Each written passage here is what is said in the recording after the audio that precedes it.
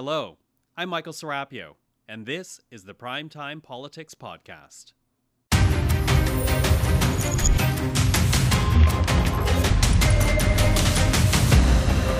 Tonight on Primetime Politics, the NDP wins in Manitoba. This is the most difficult thing that I've ever done in my life, and the real work hasn't even begun yet. Reaction to Wab Kinew's historic election night from Ottawa. It is a good thing to have another progressive premier. Today is a bad day for Conservatives, but a great day for the people of Manitoba. And from Winnipeg. This government's goals, many of their goals, can be our goals and are our goals at a city level. And gender identity and the Charter. With Saskatchewan about to be the latest province using the notwithstanding clause, we hear the federal perspective from Justice Minister Arif Virani. This is Primetime Politics. Hello, I'm Andrew Thompson. Manitoba will soon have Canada's first First Nations provincial premier. Wab Kinew and the NDP winning a majority last night and unseating the Progressive Conservatives, a landmark election result that is reverberating today on Parliament Hill.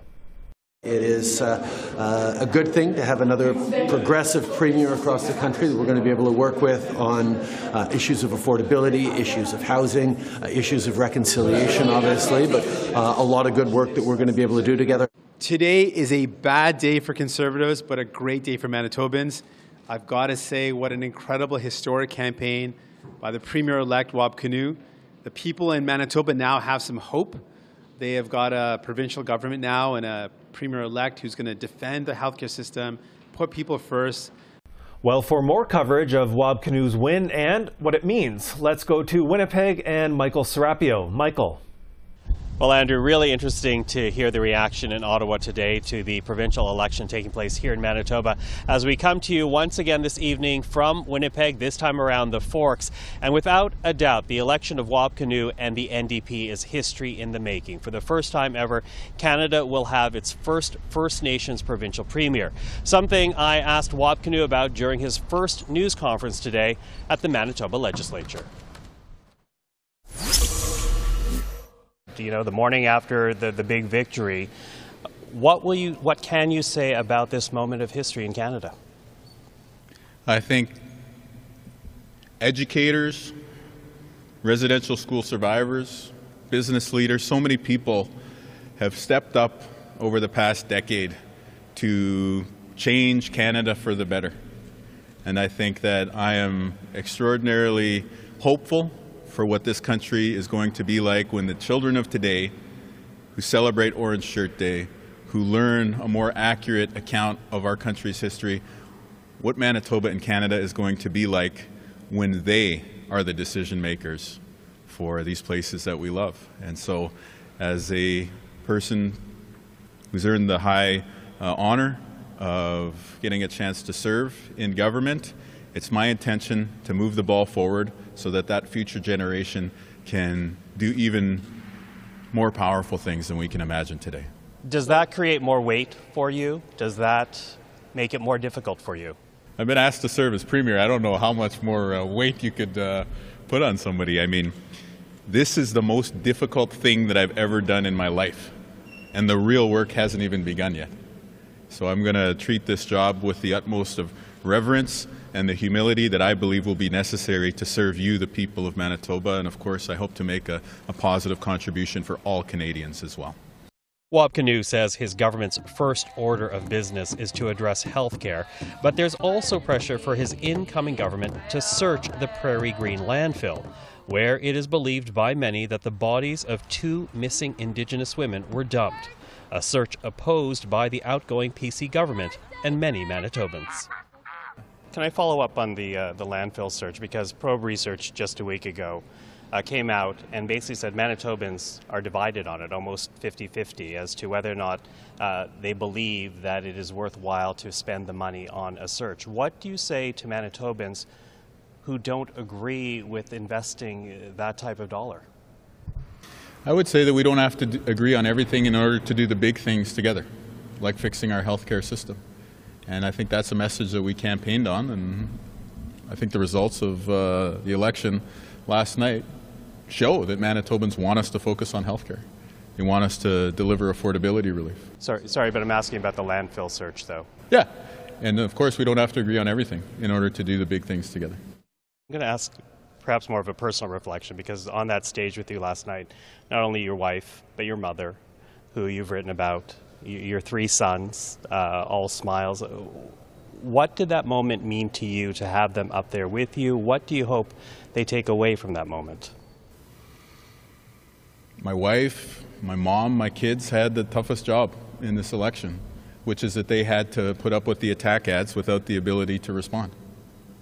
And what I was able to tell them last night is that the people of Manitoba chose to reject that. And the people of Manitoba are consequently good people.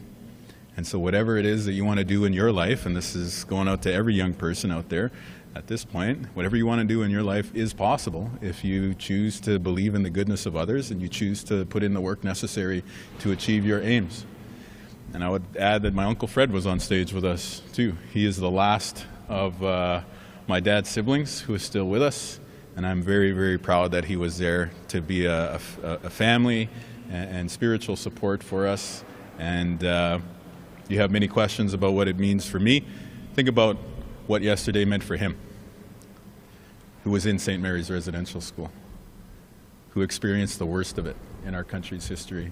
So whatever feeling I have pales in comparison to how humble I feel to be walking in the trail that was blazed by others in our province. And there are so many people in every community, every walk of life, veterans, public servants, you know, who've done great things.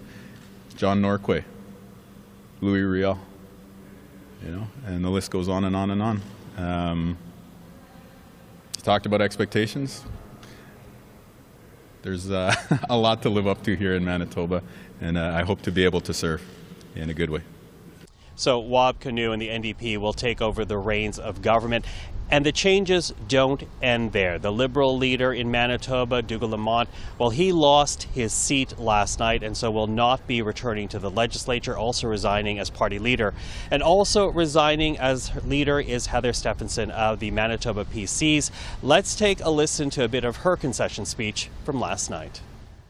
This election was a very important one, and the historic nature of Mr. Kinew's victory must be acknowledged here this evening. Wab, I hope that your win tonight inspires a future generation of Indigenous youth to get involved in our democratic process, not just here in Manitoba, but right across the country. Wab, congratulations for that. But friends, it is with a heavy heart tonight that I am announcing that I will be stepping down as the leader of the Progressive Conservative Party of Manitoba. And I look forward to meeting with caucus and the party executive to prepare the path forward from tonight. And I look forward to working with the party to ensure a smooth process is in place to replace me as your leader. It has been the honor of my life, serving the people of Manitoba with the many roles that I have held over the years.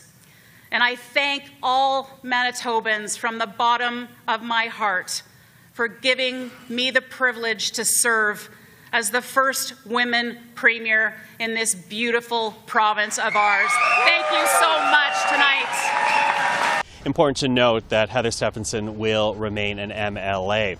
Let's get back to the NDP, though, because they have secured enough seats to form a majority government. And one of their more seasoned MLAs is Nahanni Fontaine. She's been a long-time advocate for Indigenous justice. So last night at NDP HQ, we spoke about the significance of Wab Kinew's victory.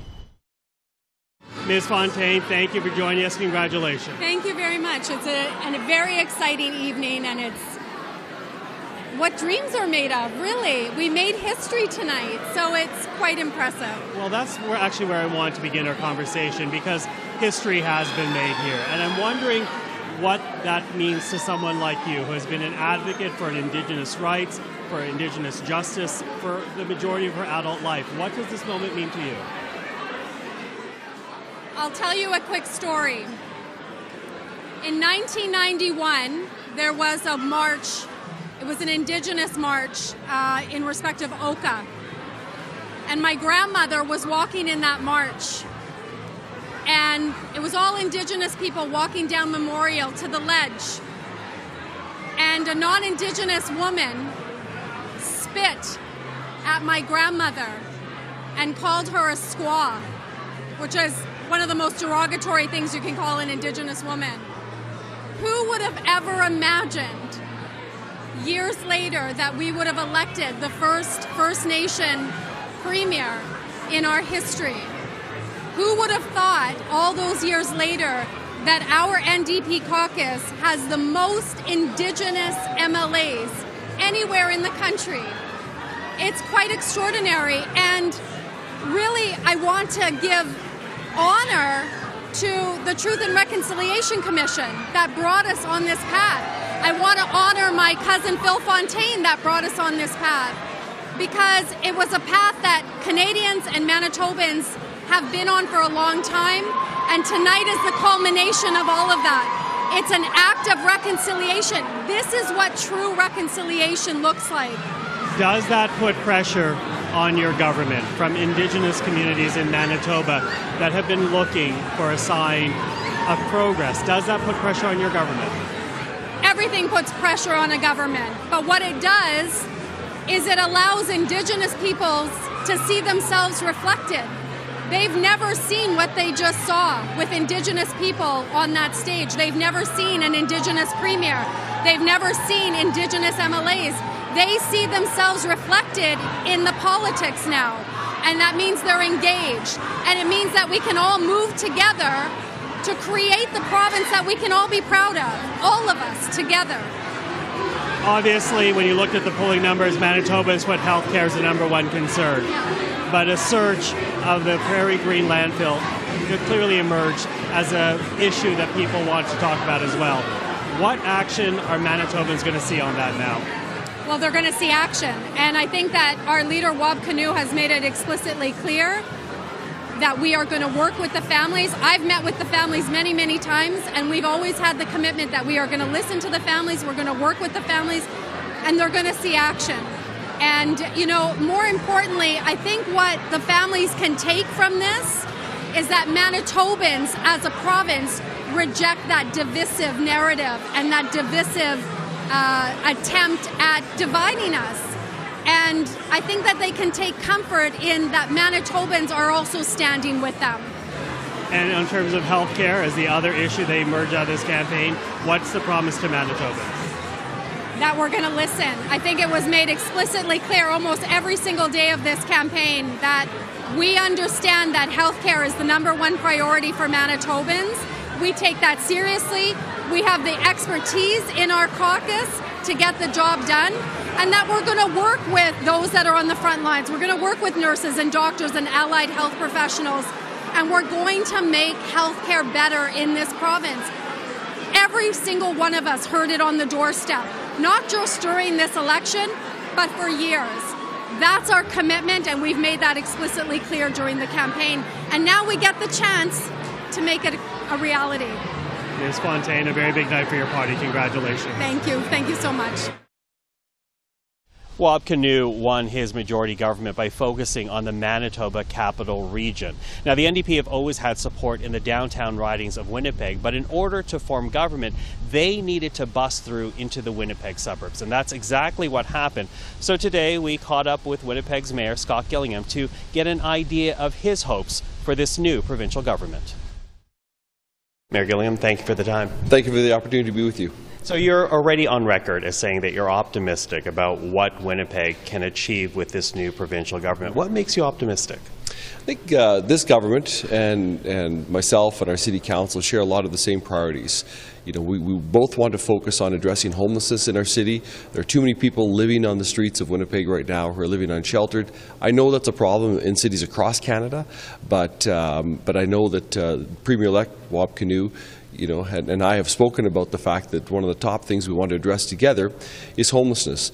And then beyond there's other priorities as well. Investment in transit, investment in the city's infrastructure. So I think that this government's goals, many of their goals, can be our goals and are our goals at a city level. Okay, now let's focus on homelessness right now, because as that is an issue, you point to the Houston model. Can you talk to us about what that model actually is and how you see the province moving in to help Winnipeg on that?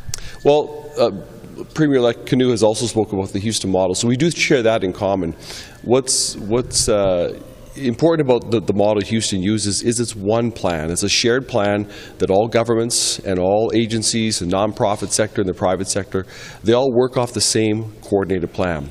It's a housing-first approach, so people are taken really from the streets, put into housing with wraparound supports, and then all the data is shared. So all the agencies involved in the plan and the governments are all working in a coordinated manner where they're disclosing data and information to one another readily. And so, I've often said also, a business doesn't have 3 business plans. They've got one plan. A team doesn't have 2 or 3 game plans. They've got one plan. For us to really make an impact and really help people get off the streets and get the supports they need, we're going to have to work off one plan. So one plan on that. So what is the bar of success here? When you think about what you want to achieve for Winnipeg and this incoming government, what will the bar of success be for this relationship between you and Wab Kinew? I think if we can point to, first of all, identifying shared goals, and then being able to measure our progress together on the shared goals. Homelessness, of course, is one. Have we housed? Are there more people housed a year, 2, 3 years from now than we have housed today? Are there fewer people on the street? That's an important metric. We look at our transit master plan. Are there more people riding transit? Do we have a better transit system? Are we implementing stages of our transit master plan together with the province of Manitoba and the city of Winnipeg? And so by identifying the goals and then measuring our progress on the goals, we'll be able to determine how we're doing. Of course, this incoming government, has built its success on Winnipeg and winning in the surrounding suburbs. Do you think that will give Winnipeg an outsized influence on the Premier? Well, Manitoba is unique in that, compared to every other province across the nation, there's one major city. We do have other cities, and all cities, of course, and all municipalities in this province are important, but close to 60%, just under 60%, I think, of the population of Manitoba lives within Winnipeg, or certainly within the capital region. The majority of Manitoba's GDP is generated here in the capital region, with Winnipeg being the heart. And so just by virtue of the way our province is set up, with Winnipeg being the big city, a lot of focus happens here. And so we'll work really hard with this provincial government. I'm looking forward to working with the new government and for the people of Winnipeg. Mayor Gillingham, thank you for the time. Thank you so much. Shortly after our interview with Mayor Gillingham, Wab Kinew was actually asked about the homelessness issue in Winnipeg. Take a listen to what he had to say during his first news conference. I think everyone in Manitoba knows that we need to do better when it comes to homelessness in our city and in our province. And I think partnering with other leaders such as Mayor Gillingham is going to be very important, so that Winnipeg's downtown, which is Manitoba's downtown, is a place that everyone enjoys. And not only that everyone enjoys when you go to a Jets game or concert, but where everybody has dignity. Now, as we end our coverage this evening from Winnipeg, we do want to note that in Ottawa today, we did hear from the Trudeau government, they are now committing $740,000 to do a feasibility study into whether or not the Prairie Green landfill search can actually happen. We'll continue to follow the story for you right here on CPAC and on Primetime Politics. But for now, Andrew, back to you in Ottawa. All right, Michael, thank you. That is Michael Serapio in Winnipeg.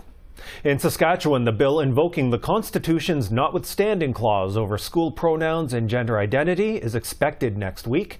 Premier Scott Moe says he's moving ahead to override an injunction, despite the federal justice minister calling for a pause. And with me now is Justice Minister Arif Virani. Minister, good to see you.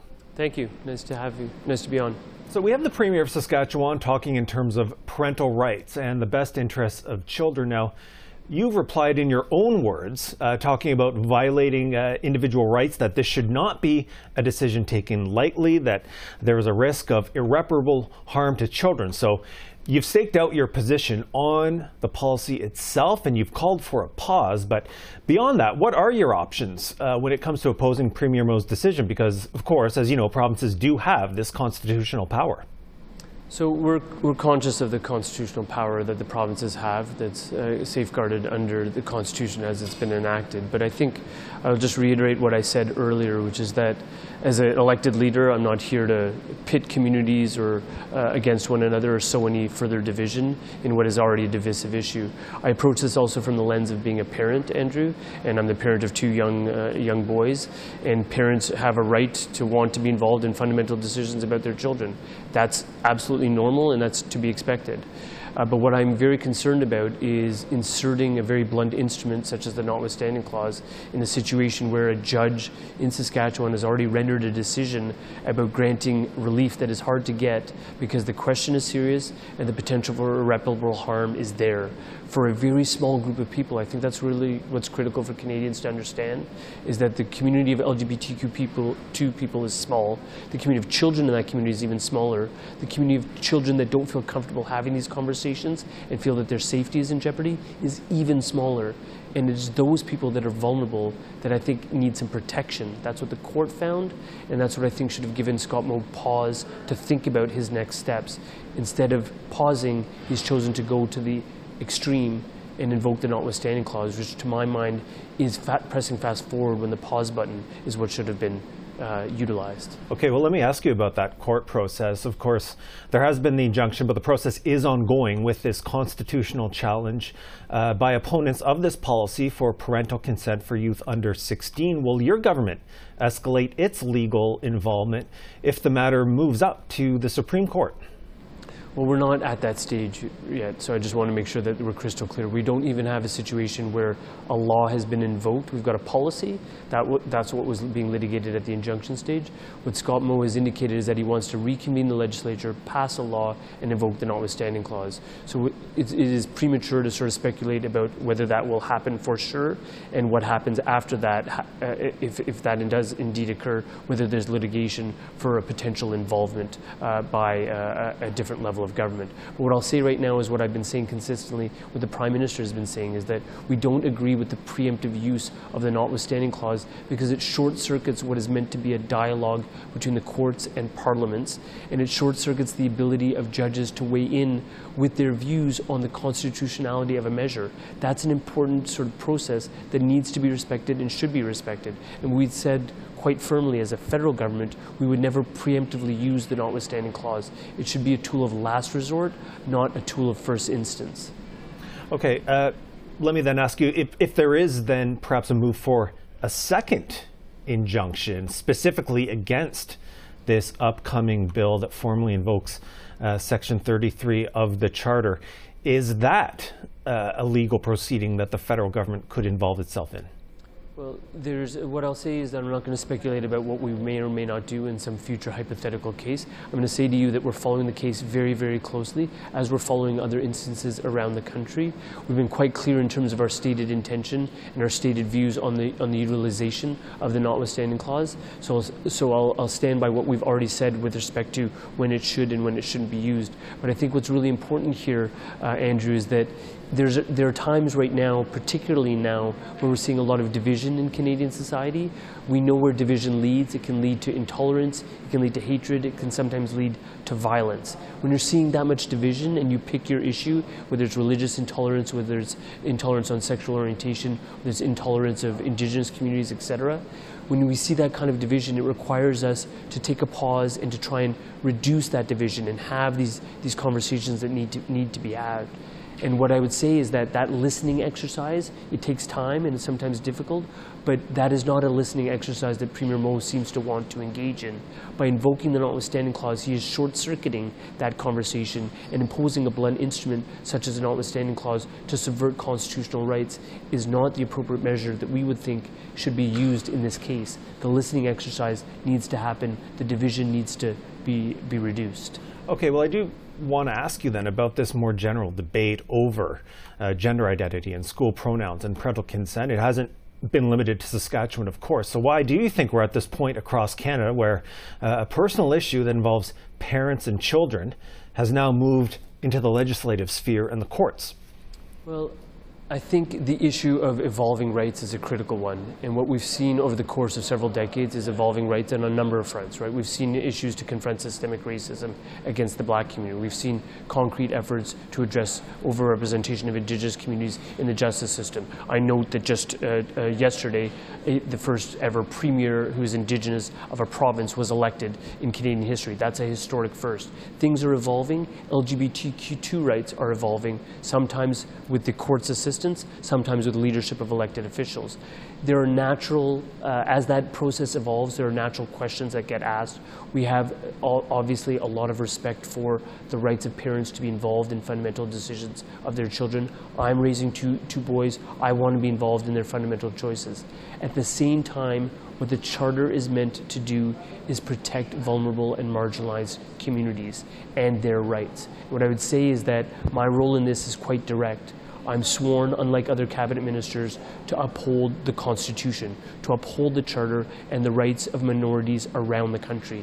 And my response to Scott Moe on this issue of LGBTQ rights is exactly the same as my response would be to the Premier of BC about a situation of white supremacy, to the Premier of Nova Scotia about a situation that might relate to religious freedoms. It will always be in defense of people that are marginalized and people that are vulnerable, because that is what I'm sworn to uphold in terms of their Charter rights. As to why we're having this conversation right now, I think we all need to look at ourselves as elected leaders and ask ourselves, are we helping to sow division right now, or are we helping to reduce division? And what I'd like to see is more elected leadership reducing division by having the conversations that are necessary, as opposed to short-circuiting these conversations by imposing instruments that are blunt and quite intrusive, such as the notwithstanding clause. Okay, lots to talk about, but we are going to have to leave it there. We're out of time. Justice Minister Arif Virani, thank you for this. Thank you. And that's going to be all for this edition of Primetime Politics. For Michael Serapio and our entire CPAC team, I'm Andrew Thompson. Thanks for watching.